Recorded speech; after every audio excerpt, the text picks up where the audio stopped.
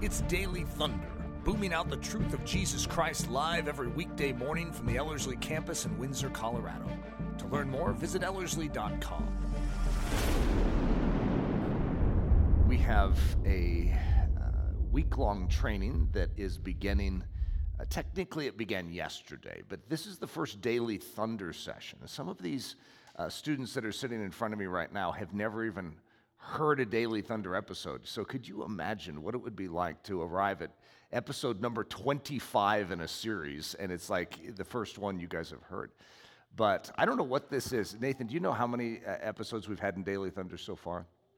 It's like 860s, somewhere in there, right? So you've missed out on a lot if you haven't ever heard Daily Thunder. But Nathan and I are both going through a series in the summer and the fall training season. And so, I'm doing Mondays, Wednesdays, and Fridays, and Nathan's doing Tuesdays and Thursdays. His series is called Soul Drift, so you guys will be able to hear that tomorrow. Mine is called Spiritual Lessons from World War I. And right when you think you're not interested in war, which is sort of like me, I wouldn't naturally think I would be interested in war, but I'm extremely interested in war. I'm not a war sort of guy. I'm not a guy that wants to pick up a gun and shoot someone. And yet, I have a tremendous fascination in war. Why? Because I'm in the midst of one. My life is in a front lines position, and I have bullets whizzing by me constantly. I have shrapnel in my shoulder. I'm like, God, what's going on? And I am extremely fascinated in war because it helps give language and understanding to what I'm dealing with in the spiritual side of things. And so I went through back in 2020 in the midst, I don't know if you guys remember 2020. It was, I know it might have been blocked out by now, but I went through, even right before the COVID weirdness started, I had started a series called Spiritual Lessons from World War II. And during that weirdness, I was going through this series called Spiritual Lessons from World War II, and it was profound how it paralleled the meltdown of culture and how the powers of evil will swing in to try and take up space. It was very interesting. But it was 93 episodes. This one I'm trying to be a little more taut and contained in, which I don't know if I like it so far, because my containment, I really like the series, but the containment's sort of difficult because I have 42 episodes. This is 25, okay, so I'm actually past halfway, and I'm still in 1914. The war starts in 1914. It ends in 1918, okay? Do you see a problem here?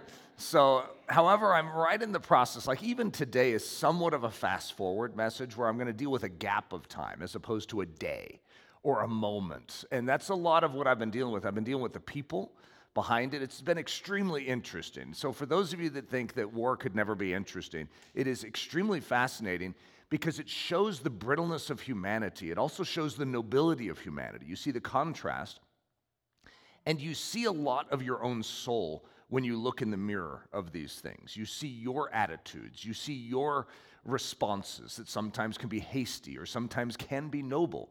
And so you have all sorts of characters in World War I. William II is probably one of my favorite guys to actually bring back up on the screen. His name is technically Kaiser Wilhelm II, okay? He's the sort of like the emperor, the king, or the Caesar, that's where Kaiser comes from, of Germany. And then you have Nicholas II, who's the Tsar, which is like Caesar, of Russia. Sort of an unstable fellow in his own right, but you really like Nicholas II. William, you don't really like. The more you study him, the more you're just like, oh boy, William. No, William. But then you have other characters, like probably the most liked character in World War I from I would say the Ellerslie audience as we've been going along with it is a guy named Albert. And King Albert of Belgium is something very, very special. He's one of the rare heroes at the leadership level in this. In fact, I'd almost say maybe the only one that truly out of all the national leaders you would say, now that is a guy I want to grow up to be like. There's a whole bunch of soldiers that you would want to grow up to be like, but on the national level, the global, the kingly, princely level, this is a special guy. So we're going to dive into this, and it's going to be tough because some of you are going from 0 to 120 miles an hour right now. When you're at 25 episodes into a series. But this one, actually, that is really odd because that isn't my title. My title is called The Ethics of Victory. But what's interesting is I almost changed my title to this, and there it is on the screen, which is When Is It All Right to Sin? But that isn't my title. That's just so strange. So it's called The Ethics of Victory, and I'm sitting here in my brain trying to figure out how that ended up in my title slot, because it's like I would have had to do it, but there it is. And it's interesting because that's actually what the message is about, which is why I almost named my message this, which is why it's probably on the screen here. But when is it all right to sin? Is there ever a point in time when it's okay to do that? And that's going to become a very, very significant thing in the landscape of World War I. But this is actually called the Ethics of Victory. So this is a map that those of us that have gone through this series have become very familiar with. It's Europe in 1914. If you looked at Europe now, you're going to notice a lot of change and shape changes, and part of that's going to be the result of World War I, and part of it's going to be the result of World War II. There's a lot of different dynamics that have played into the European landscape. The middle countries, the reddish purple ones, those are going to be called the Central Powers or the Triple Alliance. And Germany's at the top, and it looks like a horse's head. And Austria-Hungary is going to be actually where the leading cause of the World War is going to start, down in Sarajevo. And you can see Sarajevo way at the bottom of Austria-Hungary. And Italy is a part of the Central Powers. They're in agreement that if Germany or Austria-Hungary is attacked, that they will come to their aid. However, Italy is not going to come to the aid of Germany and Austria-Hungary in World War I, and the reason is because it's not Germany and Austria-Hungary being attacked, it's them attacking. And as a result, they will use their loophole and sneak out of World War I in that sense from joining the Central Powers. The blue countries are what are called the Triple Entente. And Germany has a fear, they have a phobia, and it's a very real thing to them. And that is that they feel encircled. And, you can understand, on one side is their mortal ally, France, and on the other side is Russia, who used to be their friend, but Kaiser Wilhelm has poked Nicholas II in the eye, and Nicholas II and the rest of Russia are not too happy with them, and they've sided against Germany. And so Germany feels like they're being encircled, which is going to be one of the leading causes of World War I. And the United Kingdom is going to join in, and that is a result of a very specific action that Germany is going to take. So I'm going to walk through this is like a hyper-speed version to catch us up. That stars in a place called Sarajevo. A Serbian terrorist named Gavrilo Princip is going to come to Sarajevo, and the Archduke Franz Ferdinand is going to be shot. And that is going to trigger all sorts of events. And Austria-Hungary is going to declare war on Serbia. Now, when that happens, Serbia has a treaty with Russia. So Russia sort of takes care of Serbia as its little brother. And so when Austria-Hungary declares war and attacks Serbia, then Russia mobilizes. They didn't declare war, they just mobilize. When Russia mobilizes, Germany's phobia awakens at the highest level, and they feel like this is the hour for their move. They have been planning this move for decades. It's called Der Tag, the day. And it's called the Schlieffen Plan very specifically, where they're going to sweep in and take Paris in 39 days. They feel it's going to take 39 days for Russia to get its lumberous self up off the bed and get into war position. So they need to somehow capture Paris and defeat the French before that 39th day so that they can then turn all their energies to hit the Russians. To do that, they're going to make a significant mistake that in history is oftentimes considered one of the dumbest moves any nation has ever done. They're going to go through Belgium. Now, it actually makes a lot of sense to go through Belgium. There's nice roads that are going to lead them right to France. And so it makes a lot of sense. However, Belgium is a neutral country. And even Germany itself has sworn to protect the neutrality of Belgium. So all these powers have sworn to protect Belgium neutrality. So when they violate Belgium neutrality, guess who gets awakened on the other side of the English Channel? Great Britain, the United Kingdom, which has Commonwealth nations all over the world. And so when you awaken Great Britain, which is the strongest military force, not in infantry, but in power and in potential and in economics, they are going to awaken for themselves a significant problem. And yet, to get this done in 39 days, they need to go through Belgium and capture Paris. And so when they do that, that's going to get the United Kingdom involved. Of course, France knows that they've been planning this for a long time. However, Germany looks like they're going to do it. They actually look like they're going to be victorious. It's been brilliant, and everyone in Germany is celebrating. They even have already have medals and that they're handing out to the officers because they've done it. And yet there's going to be one fatal error, and von Kluck's First Army, which is the one that's going to capture Paris, is going to turn just a little to the right and is going to expose his flank, which is going to cause the British and the French forces to have an opportunity, and they're going to strike, and it's called the Battle of the Marne. And that is going to push Germany back, and it's going to ultimately lead to what we know as the Western Front. And so you're going to see what is going to take place is going to be a stalemate of 4 years. Now, when I say a stalemate, that could sound very harmless. This is a stalemate where both sides are pouring themselves into this line to try and break it. And they're going to lose millions of men. An entire generation of men is going to be gobbled up in this activity. Now, that doesn't mean that there isn't activity all over the world. However, this is what we've been focused on, okay? So this is where we're at in late 1914.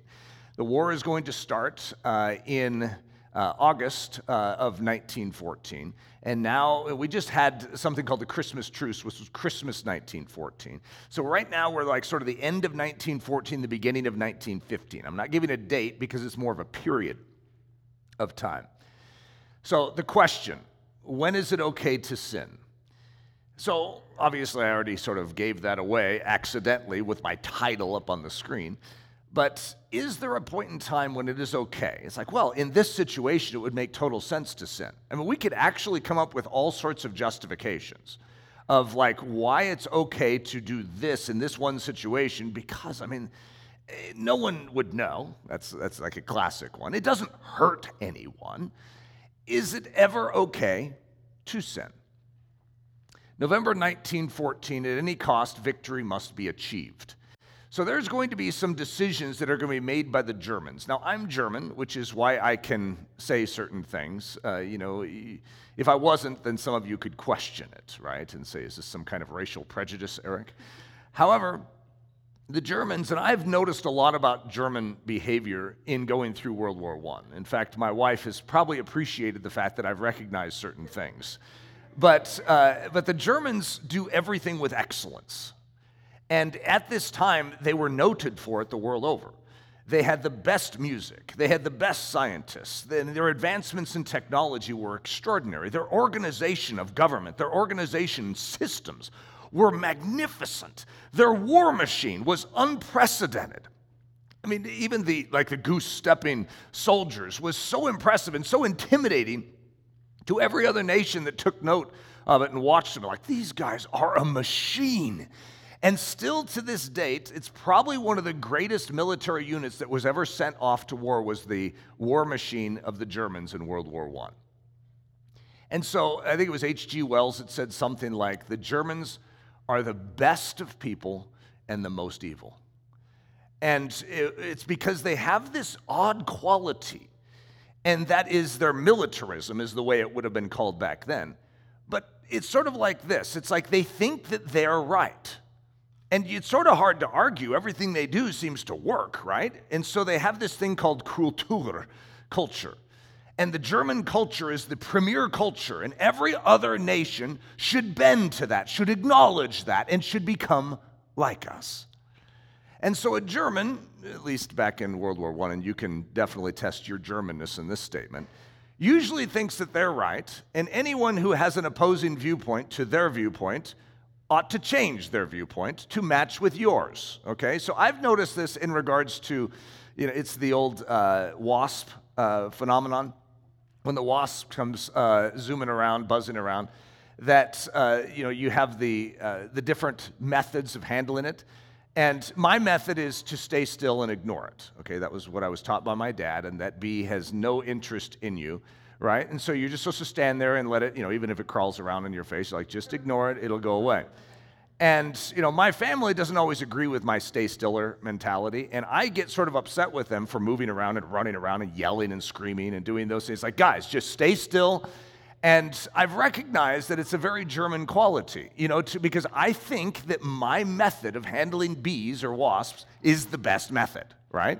And not everyone agrees with my method, which really bothers me. It's like, if you would just listen to my method, you would be saved from all bee stings, right? And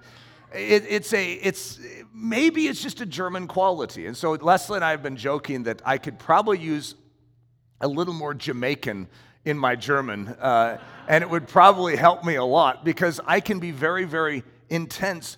With my own soul, it's really good, like straight line when I'm mowing, a nice edge to the lawn, a nicely coiled rope or hose. There's things that you have to admire, and it's a wonderful quality. However, when you try and then press it upon everyone around you, that everyone else should have the same thing, that's the vulnerability of the German. And that's exactly what we're going to see here. The Germans are very motivated to win this war. They're the ones that are technically going to start the war, even though they're going to try and claim that they didn't, right? They're the ones that actually want, and they've been planning this for decades. Der Tag, it's even called the day. And they're going to go on the offensive. They're going to try and take Paris. They're going to fail. And then, as that Western Front is forming, they are trying to get around and flank the French and the British so that they can still have a potential of ending this war. And the question is, if you have the possibility of winning a war or losing a war, what are you willing to do to win the war? Because if your value system is all based around winning the war, then what are you willing to do to win that war? And the Germans are going to come to the conclusion that it's win at all costs.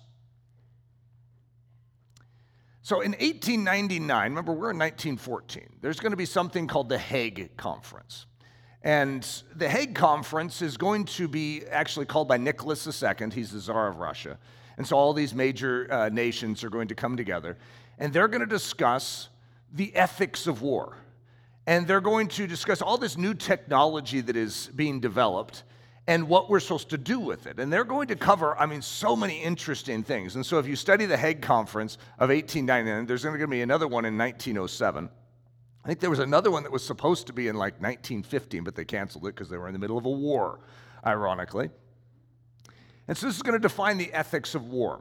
So I'm just going to mention 4 things that they came to in that. Now, there's a lot more. However, I'm purposely picking these 4. So the Germans are going to agree. And so I'm going to almost speak like a German here. We agree regarding our behavior toward neutral countries during a time of war. It's a very specific agreement of how you handle neutral countries. We agreed to not use asphyxiating gases as a weapon. We agree regarding naval ethics. We will declare our intentions of hostility to a passenger ship prior to attack. It's always been naval etiquette that if you're going to bomb a passenger ship, during a time of war, that you at least forewarn them, we're about to bomb you. And then they can get in their lifeboats and, scurry away, and then you can sink the ship. But at least you show honor and respect to these passengers. They're not combatants, right?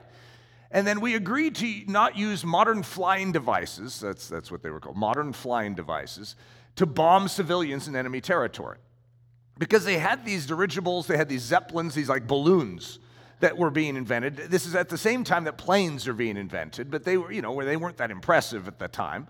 And, but hey, if you were to attach a bomb to that, someone could just like drop it.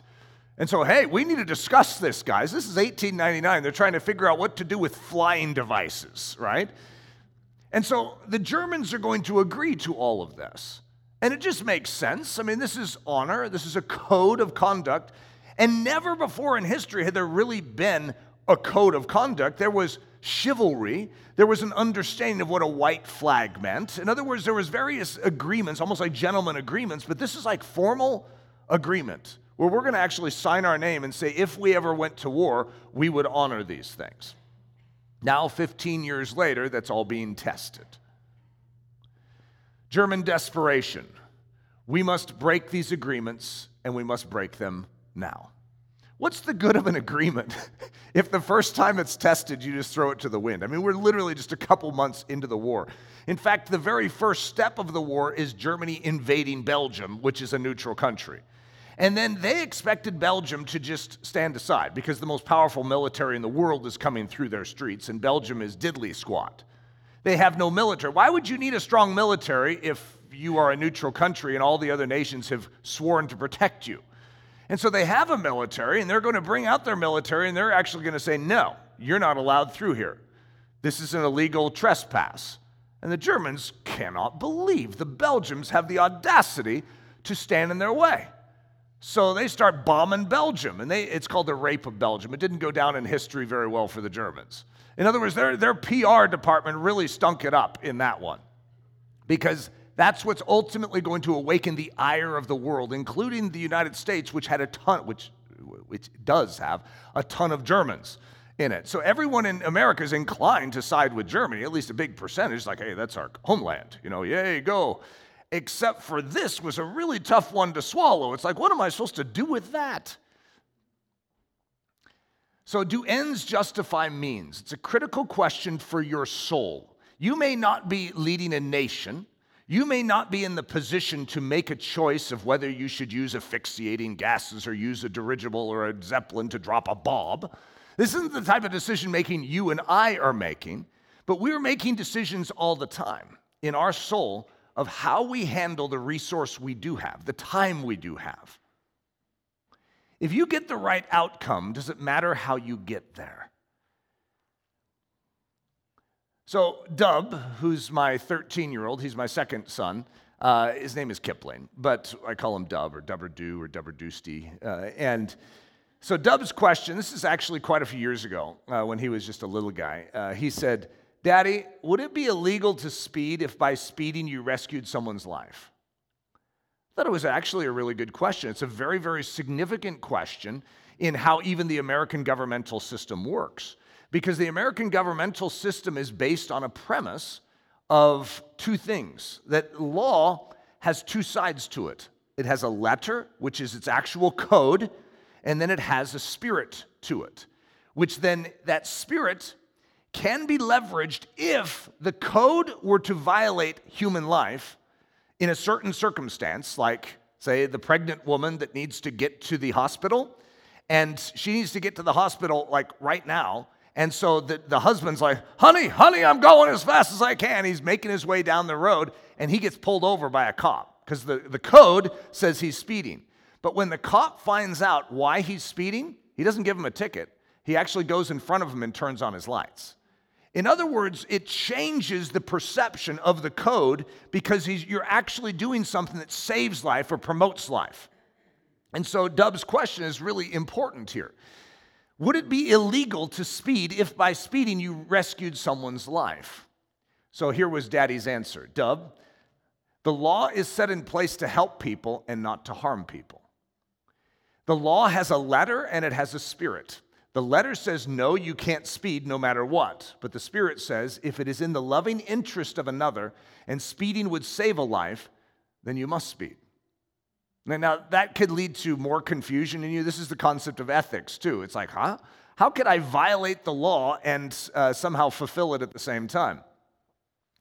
When the law turns on its sirens and escorts you down the interstate. So there's certain situations where the law actually is going to turn on its sirens and say, no, this is a situation where you can actually violate, and it wouldn't be called violating. The pregnant woman needing to get to the hospital, the illustration I just gave. The Ten Booms, this is Corrie Ten Boom, Betsy Ten Boom, Casper Ten Boom, when they're going to actually hide Jews in their house. And then the Gestapo is going to come to the door and ask if they have Jews in their house, and they say no. That's a unique tension for all of us as believers. It's like, are you allowed to say no if the answer was really yes? But if your no is actually preserving life, those are tough ones, right? Brother Andrew smuggling Bibles. It's very clear that it's illegal to smuggle Bibles. The law, the code in Russia, in the Soviet Union at this time, is going to say, no, we do not want that in our country. And Brother Andrew is going to smuggle Bibles. Can you believe he did that? Amy Carmichael is going to rescue girls that are being dedicated to the Hindu temple for child prostitution. In other words, the code of the Indian culture was being violated by Amy Carmichael so that she could preserve life. David eating the showbread. It's a classic illustration that even Jesus is going to leverage in the New Testament. That showbread is not for David. That's for the Levites. And yet David, in a situation where he is fleeing for his life, is actually going to eat the showbread. And it was not considered a flaw. And so it's like, what? How does that work? Jesus healing on the Sabbath. There's this perception of the codified law, and yet Jesus is going to say, what is the Sabbath even for? What is the law even for? It's to protect and preserve life. And so if the Sabbath is there to bring life, then doesn't it make sense that if life could be given on the Sabbath, it would be, even if it appears to violate the law? An ox in the ditch, a sheep in a pit. It's one of the classic statements that our family would say, like when you're working on the Lord's Day. It's like, are you supposed to be working today? It's like, well, I have an ox in the ditch. And that was like, and then it seemed like there was a lot of oxes in the ditches in your life. It is lawful to do good on the Sabbath. It is lawful to do that which is more excellent always. So at the end of 1 Corinthians 12, as it's prepping us to hear 1 Corinthians chapter 13, Paul is going to say, I'm going to show you a more excellent way. And that is the word hyperbole, which is where we get the word hyperbole. It's not just a little better. This is far superior way. And that is going to be introduced to us as love. And when you are functioning in love, that actually trumps everything else. That is the superior command. That is the command that is over all the other commands. Galatians 5:18 and then verses 22 through 23. If you are led by the Spirit, you are not under the law. The fruit of the Spirit is love, joy, peace, long-suffering, kindness, goodness, faithfulness, gentleness, and self-control. Against such, there is no law. And so it's like the trump card in cards, where no matter what someone plays, like, oh, wow, ace of clubs. Yeah, but trump is hearts this time, and you have even a two of hearts. Pfft, and you can defeat that ace of clubs.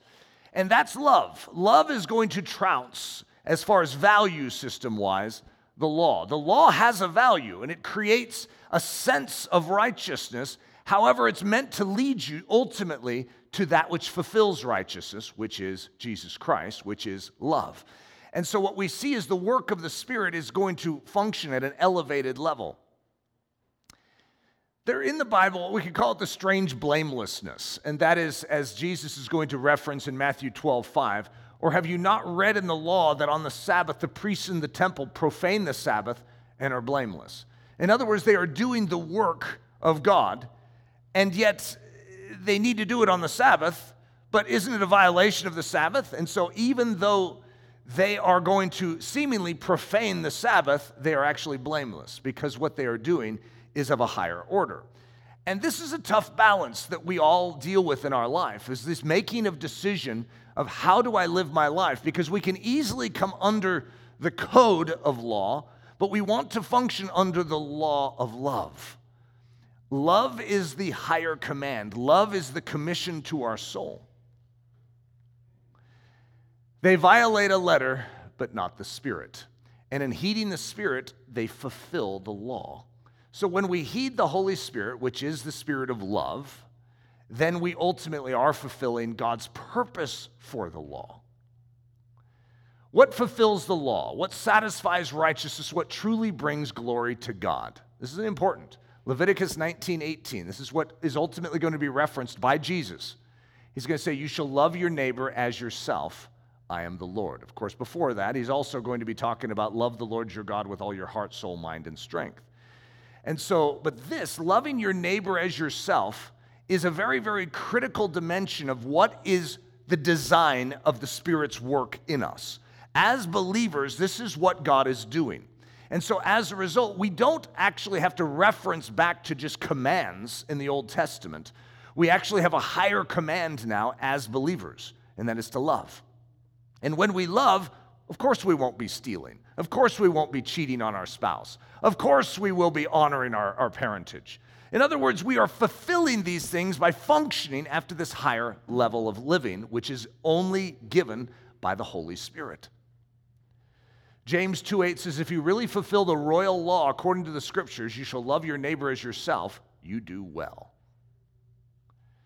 German ethics. Now, again, I'm not trying to throw the Germans under the bus. There's a lot of us Germans in here. However, it's very interesting to see how you can justify your behavior, because this is going to be almost the flip of everything I've talked about so far. Because is there ever a point in time when it's okay to sin? And I would say, in a very simple sense, no.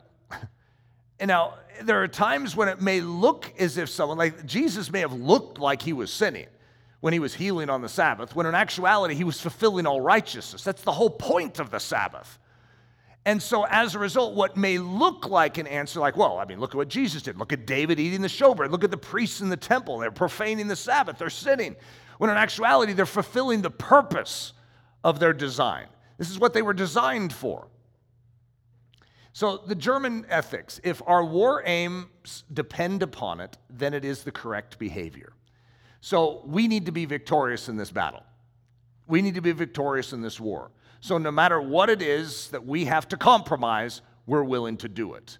Now, I'm going to set some contrasts here so you can sort of see the distinction between what I'm saying is like Jesus healing on the Sabbath and what the Germans are going to make a decision to do.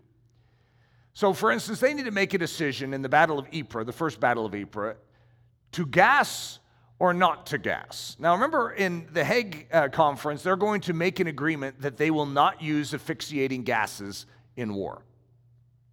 However, guys, you need to understand the Germans are desperate and they have to win this. And if they don't win the Battle of Ypres, that means they're not going to outflank the French and the British, and they could end up losing World War I.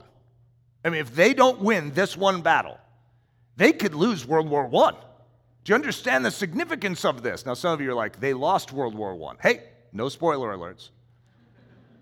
Hey, but I want you to recognize they don't know that at this point in time. They've had victory in their hand up to this point. Now they've lost it, and now they can gain it back, but they're going to have to compromise. But the ends would be victory for Germany, and Germany has a superior culture. We are a better people. Can't you see how World War II is going to grow out of this? That is the entire mindset that is going to continue to curdle inside of the Germans. And of course, Nazism is the preeminent picture of a superior race. And yet you see the foundling versions of it in this. To gas or not to gas, that is the question. Is there ever a situation where it is appropriate to use asphyxiating gases on your enemy? Okay, there's a good ethical question for you. First of all, they've already agreed to not do it, right? But victory could be had if we use it. So here's this is a British private who is in this battle who is going to experience the Germans asphyxiating gases. Suddenly, over the top of our front line, we saw what looked like clouds of thin gray smoke rolling slowly along with a slight wind. It hung to the ground, reaching to the height of 8 or 9 feet, and approached so slowly that a man walking could have kept ahead of it. Now, up to this point, no one would have dreamed that gases would be used. I mean, it's like inconceivable that a nation would ever do this to another nation. It is a form of barbarism. It's a form of evil that is incomprehensible. And yet the Germans are desperate. Gas! The word quickly passed around. Even now it held no terror for us, for we had not yet tasted it. From our haversacks we hastily drew the flannel belts, soaked them in water, and tied them around our mouths and noses. Suddenly, through the communication trench came rushing a few khaki-clad figures. Their eyes glaring out of their heads, their hands tearing at their throats, they came on. Some stumbled and fell and lay writhing in the bottom of the trench, choking and gasping, whilst those following trampled over them. If ever men were raving mad with terror, these men were. Our biggest enemy was now within a few yards of us in the form of clouds of gas. We caught our first whiff of it. No words of mine can ever describe my feelings as we inhaled the first mouthful. We choked, spit, and coughed. My lungs felt as though they were being burnt out and were going to burst. Red-hot needles were being thrust into my eyes. The first impulse was to run. It was one of those occasions when you do not know what you are doing. The man who stayed was no braver than the man who ran away. We crouched there, terrified, stupefied. What you're going to see in World War I is you're going to see the Germans step beyond the territory or the boundary that they were supposed to keep. But they're desperate. You can understand it, can't you? And especially if you try and think like a German, we could lose this thing. And if we lose it, we're going to be blamed for it, which means they're going to devastate our country. We're going to lose everything, guys. We need to do whatever it takes to win this war. We're desperate.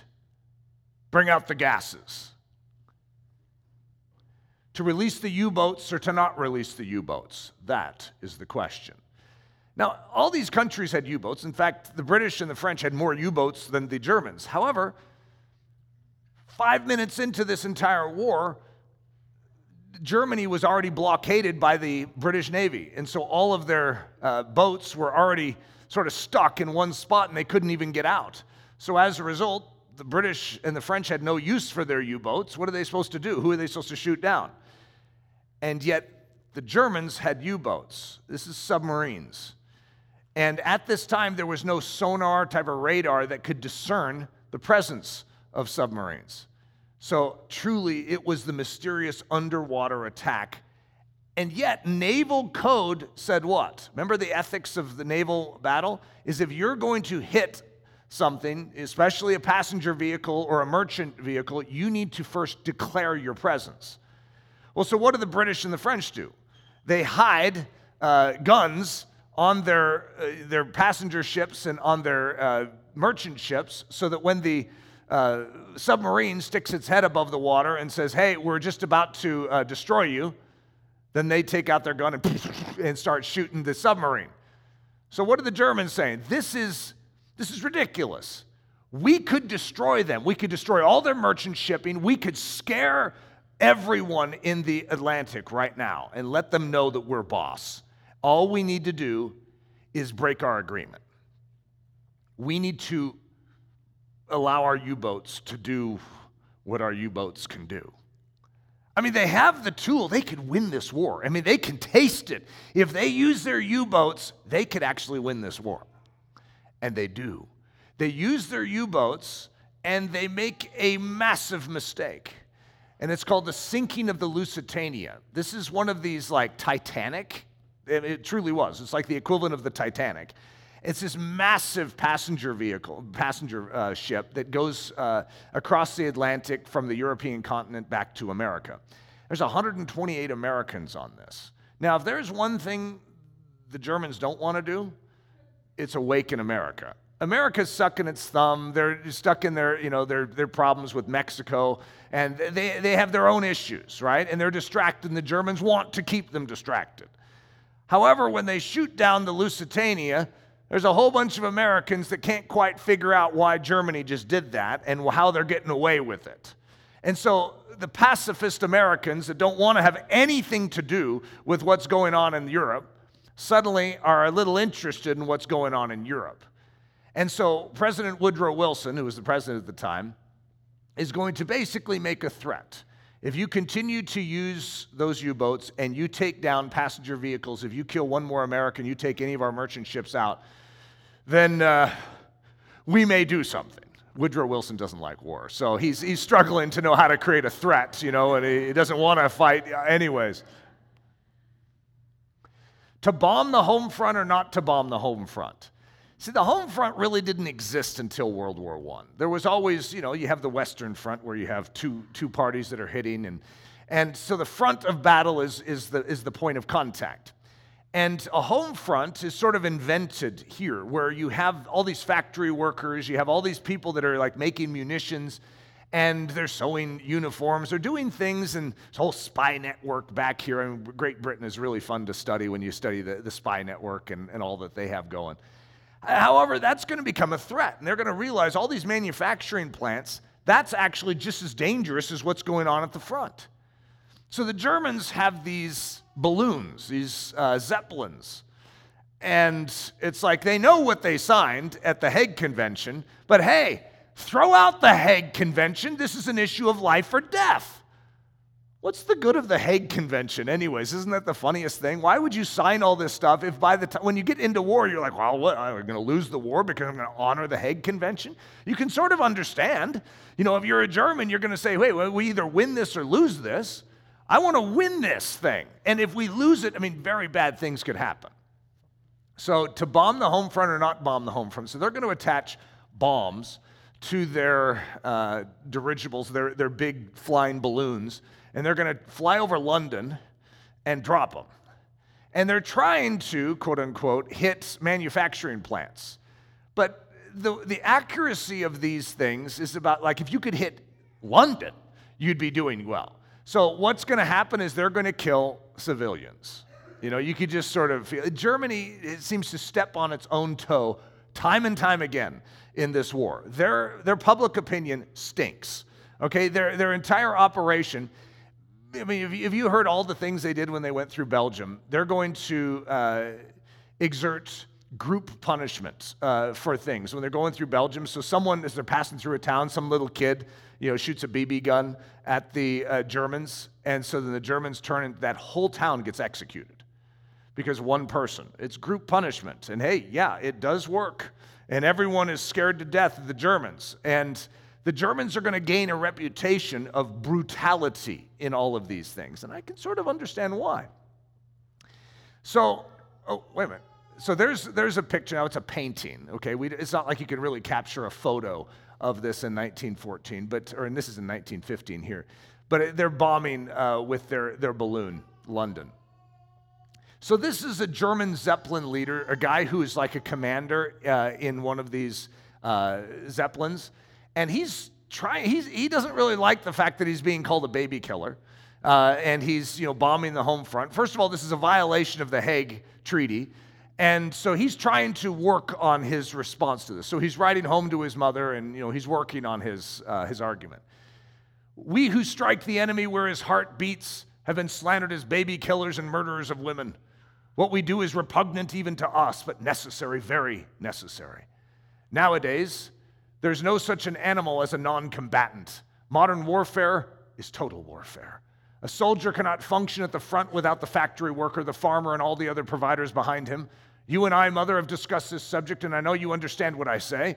My men are brave and honorable. Their cause is holy. How can they sin while doing their duty? If what we do is frightful, then may the frightfulness be Germany's salvation. All right, so I'm not sure how you're landing in your soul on these things. However, we have a subtle propensity to behave this way in our life. Okay, not at the grand scale that we see here. I doubt many of you have been in a big balloon flying over a major city and bombing it, right? This isn't probably the behavior that you're being caught red-handed with.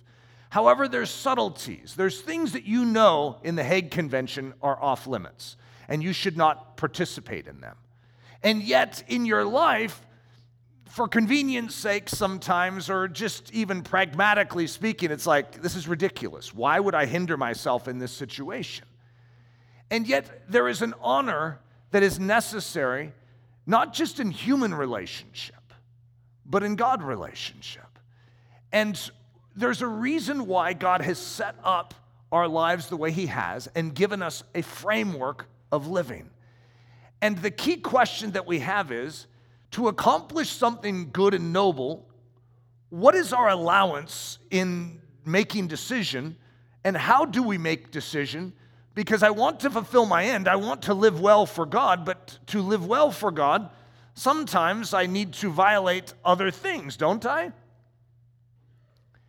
So here's a great illustration that isn't very fun for me to share, but Eric speeding to the meeting. So I have been known to have a heavy foot on the pedal. Leslie has bragged to me that she has never gotten a ticket, a speeding ticket. And why would she say that to me? Because I have. And I've had quite a few. Now, I don't want to say quite a few. It makes it sound like I've had 20. But it could be 5 to 7, over the years.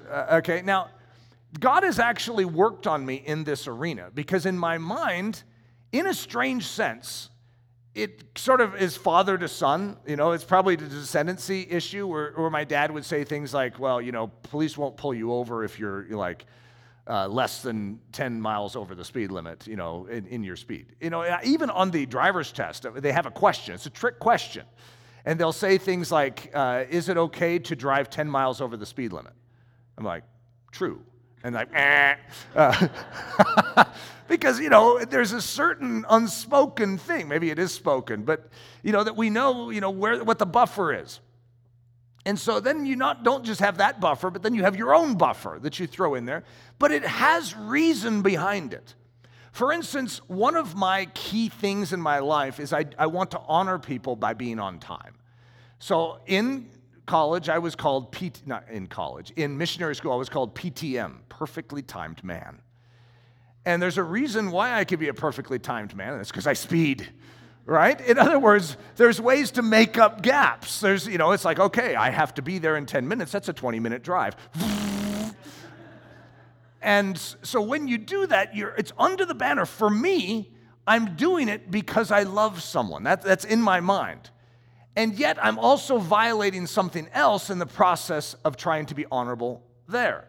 And so it creates this tension inside of me that I'm just going to get down to brass tacks. For me, the issue is to obey the laws to the degree I can and to trust God with the outcome, as opposed to violating them under a justification. In other words, unless that authority in my life, which in this case could be like the legal code for driving speed limits, in whatever municipality or county or state that I'm in, but to show honor for that, and if I'm late, to call, to text, to let someone know, look, I'm running 5 minutes late. I just hate to be late. I do not like that. It goes against my grain. It goes against my makeup. And yet, though I want to justify it, to say, that's okay. I want to submit to this. Now, this all comes out in this story. And that's why I say always start with obedience to authority. Okay, so I am in the state of Oregon in a hotel. I think I was speaking there or something, and Leslie's with me. And I was looking on the map. I had been on the phone with someone. We're going to have dinner with them, and they're in the state of Washington. And so they had said, yeah, we're at exit 8. And so I was figuring, okay, we're exit 12. And the way, in our world, it comes from every exit is like a mile apart, right? So I was thinking, okay, that's going to be this many miles up the road. Okay, we could leave at this time. So we start heading out, and I realize that the numbers totally reset at the state border. And now I'm 40 miles away. And I'm immediately in sort of a panic mode because PTM, Eric Ludy, perfectly timed man, is not perfectly timed right now. This is way off. And so I'm really concerned. Now, this is in the days of cell phones at this time. I wish I could make it further back, but it is in the days of cell phones. It is still a long time ago, right? But still, days of cell phones. And so we call, and we got in touch with the guy who was going to meet us at the thing, and I felt really bad. So it's like, we need to get in touch with him. And so Leslie's talking with him on the phone. She's like, yeah, so we are, it looks like we're a lot further away than we thought. And then I yell into the phone, and I'm like, but we're going as fast as we can. We'll get there as soon as we can. And the guy says, please don't speed. And I go, well, we're going to get there as fast as we can, all right? And he says again, please don't speed. And, he kept saying that, very seriously. It's like, appreciate your sensitivity, but look, I can't stand having you wait in a park and ride for me too long. So then at a different point in the conversation, it's like, how will we know, how will we recognize your car? He's like, it's a white car and it says the word dare on the side. It didn't make any sense to me. He's like, dare, okay, what was that? And so we're making our way down the interstate and I'm going fast, okay? I'm making some really good time. I'm making up for this mistake, and we're chopping off a lot of time. And meanwhile, he is making some calls. And he is chief of police of that area. And he is making calls to all the guys on the lookout that are seeing me zoom by. And he says, let him go. Let him go.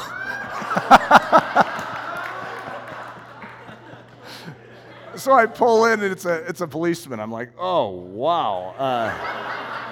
And then he told me the story. Okay, it gave a tremendous perspective for me that actually I created heartache for him. I'm trying to be respectful for him, and actually I created consternation for him by trying to be sensitive in one area, as opposed to Start with the premise that if God has put you under authority, obey that authority. Start with that premise. If that authority asks you to violate your conscience, what God clearly says, no, you can't obey that. But to the degree that you can obey, always obey. And that includes not just driving, but that includes taxes. It includes various things that we come under, which are very irritating at times, and I get that. However, as far as a rule of thumb, we live in a godly fashion by doing so. And so the Germans are going to violate the very core framework of what I'm talking about, and it's going to go very, very bad for them. The contrast of the cross. The cross is a great picture of battle. It's a great picture of war. We just don't usually look at it that way. We have the powers of earth and hell colliding. And you're going to see God win a battle. In fact, it's an impossible to win battle. And you would have said God needs to bring out all the stops. I mean, because right now the devil looks like he has the upper hand. And yet God is going to win that battle in perfect agreement with his law. He's not going to violate his nature in winning us. You know that it says in the law, thou shalt not steal.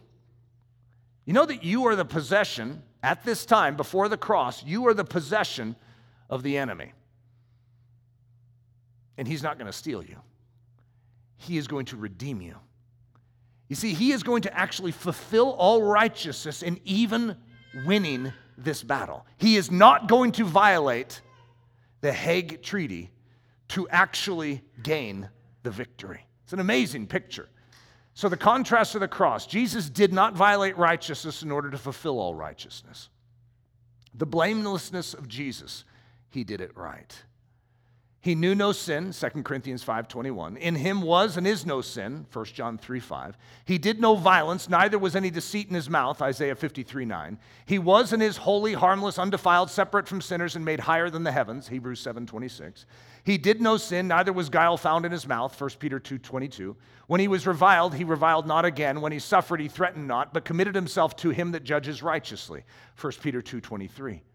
He was and ever is the Lamb of God, John 1:29. Without blemish and without spot, 1 Peter 1:19. He did nothing amiss, Luke 23:41. Certainly he was a righteous man, Luke 23:47. The prince of this world had nothing or no legal grounds of condemnation in him, John 14:30. He was in all points tempted like as we are, yet without sin, Hebrews 4:15. He was just, 1 Peter 3:18.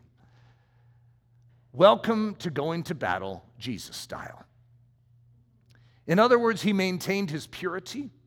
He maintained his excellence. He maintained his integrity, even in winning.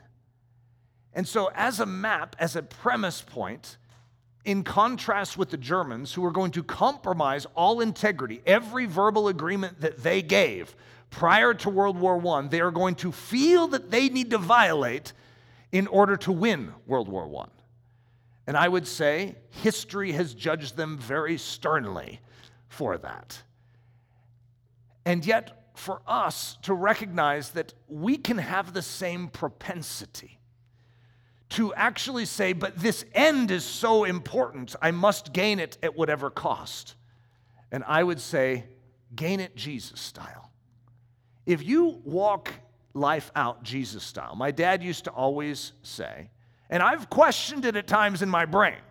He said, Eric, if you just live with integrity and with excellence in all you do, God will always honor that. And doors will open up for you. You will have the resource you need. And there's times when I'm like, I'm not exactly sure because I have a strong stand for Jesus and it seems that this world wants to sabotage it. So even if I do something with excellence, it seems like I have a harder road here. Did my dad understand this? Do I need to do something sneaky here to get around this? In other words, to truly trust that when you do things God's way, you get God results. Even if it's a harder road. Even if you have bomb blasts. It's like, I'm going to maintain the narrow way and I'm not going to go broad in my way. The Sinless Victory. Isn't that a great name? That would have been a good title for this message. The Sinless Victory. The integrity that at first appears to be weakness always proves triumphant.